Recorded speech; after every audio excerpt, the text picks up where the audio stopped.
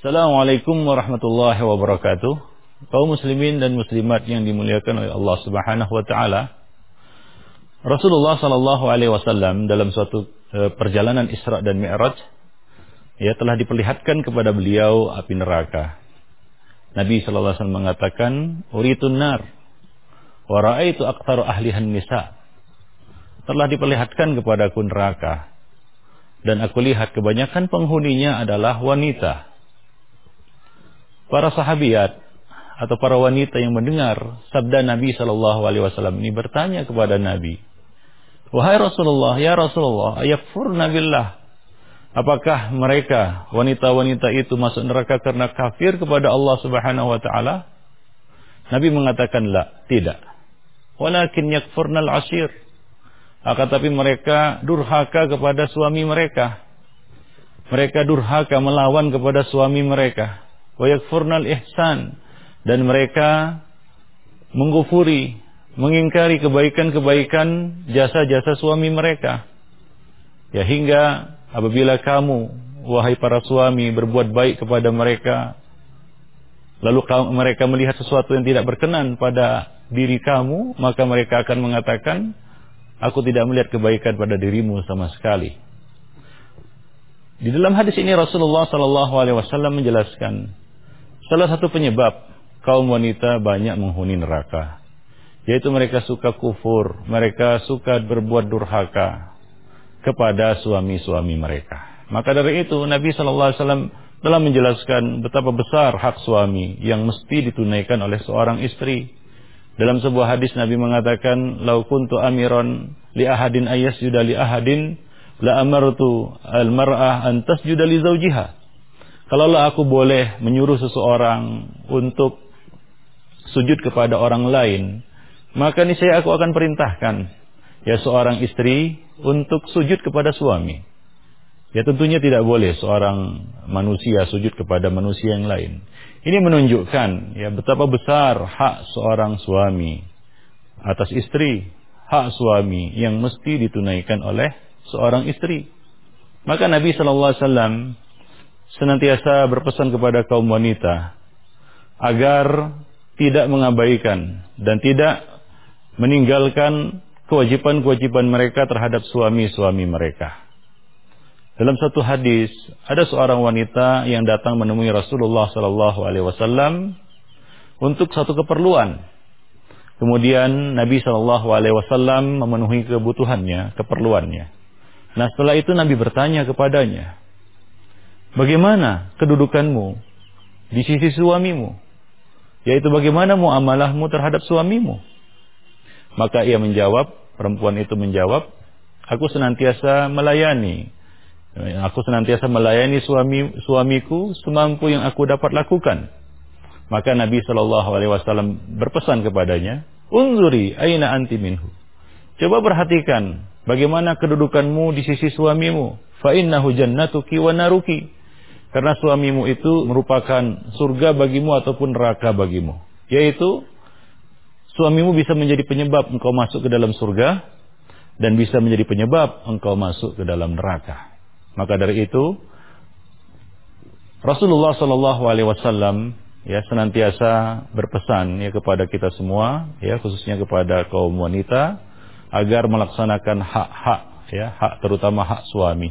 Karena ketika mereka telah berumah tangga, maka tanggung jawab itu telah berpindah dari ibu bapa mereka kepada suami mereka. Suami adalah orang yang paling bertanggung jawab atas diri seorang istri.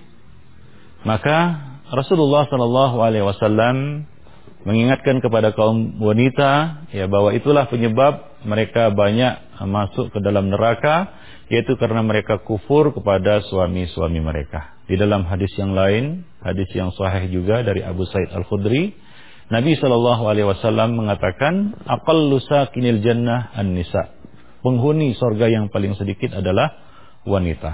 Maka dari itu hendaknya para wanita, kaum wanita benar-benar memperhatikan hal ini. Dalam sebuah hadis yang lain, Nabi sallallahu alaihi wasallam menjelaskan tentang pentingnya menaati suami ini. Apabila seorang wanita telah mengerjakan salat 5 waktunya. Idza shallatil mar'atu khamsaha wa shamat syahraha wa hafizat farjaha wa ata'at zawjaha qila laha udkhulil jannah min ayyi abwabil jannati syi'ti. Apabila seorang wanita telah mengerjakan salat 5 waktu, berpuasa pada bulan Ramadan, menjaga kemaluannya, menjaga kehormatan dan kesucian dirinya, kemudian dia menaati suaminya, maka akan dikatakan kepadanya, masuklah kamu ke dalam surga dari pintu manapun yang engkau suka. Kita lihat wanita-wanita di antara mereka, ya, tentunya sudah rajin mengerjakan salat 5 waktu. Mereka mengerjakan puasa pada bulan Ramadan, dan mereka juga menjaga kesucian dirinya. Mereka bukanlah wanita-wanita jalang yang mengumbar aurat. Mereka adalah wanita-wanita yang taat, salat 5 waktu, puasa bulan Ramadan, ya. Akan tapi sayang, ya satu saja, kebanyakan wanita tidak dapat menahan dirinya, yaitu bersikap baik kepada suami-suami mereka, menaati suami. Ya, ini adalah perkara yang paling berat bagi seorang istri. Ya, perkara yang paling berat bagi seorang istri itu menaati suami. Tentunya di dalam perkara-perkara yang ma'ruf. Karena ketaatan kepada suami ini hanya dalam perkara-perkara yang ma'ruf. Nah, kalaulah suami kita memerintahkan kita kepada perkara yang ma'ruf, maka janganlah kita merasa enggan, ya, atau engkar ataupun tidak menaati apa yang telah disuruhnya atau diperintahkannya. Karena ini adalah peluang bagi kita untuk masuk surga. Menaati suami itu adalah satu peluang bagi kita untuk masuk ke dalam surga Allah Subhanahu wa taala. Ya, maka ya, tidaklah begitu berat sebenarnya menaati suami ini, apalagi suami itu adalah orang yang kita cintai. Ya, orang yang dekat dengan kita, orang yang menyayangi kita, ya, maka sudah selayaknya bagi kaum wanita ataupun para istri untuk ya benar-benar ya meluapkan segala rasa kasih sayang kepada suami dengan cara menaatinya, ya, dengan cara ya mengurus dan berkhidmat untuknya di dalam hal-hal kebaikan dan ma'ruf. Ya, sungguh ini adalah suatu peluang bagi kita untuk masuk surga, yaitu kita mengerjakan salat 5 waktu, berpuasa pada bulan Ramadan, ya, kemudian kita menjaga kesucian diri kita, lalu kita menaati suami kita, maka itu adalah satu peluang bagi kita untuk masuk ke dalam surga Allah Subhanahu wa taala. Tapi ingat, apabila kita gagal di dalam bab ini, ya maka nerakalah yang telah ya menanti kita. Nerakalah yang telah menanti kita. Ingatlah bahwasanya suami kita itu ibarat surga kita ataupun neraka bagi kita. Bisa menjadi penyebab kita masuk ke dalam surga Allah, dan bisa juga menjadi penyebab kita tersungkur masuk ke dalam neraka. Wal-iyadu billah. Maka dari itu saya berpesan kepada kaum muslimat, ya, kepada para wanita, khususnya kepada para istri, agar dapat menjaga muamalahnya, ya, perilakunya kepada suami-suami mereka. Ingatlah bahwasanya suami kita itu adalah orang yang paling bertanggung jawab atas diri kita, orang yang telah berbanyak berjasa, memberikan segala kebaikan, yang memenuhi segala kebutuhan kita, menjaga dan melindungi kita.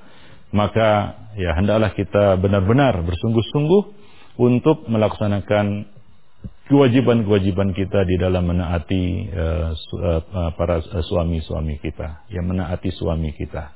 Nah, demikianlah para pemirsa yang berbahagia, khususnya pada kaum wanita.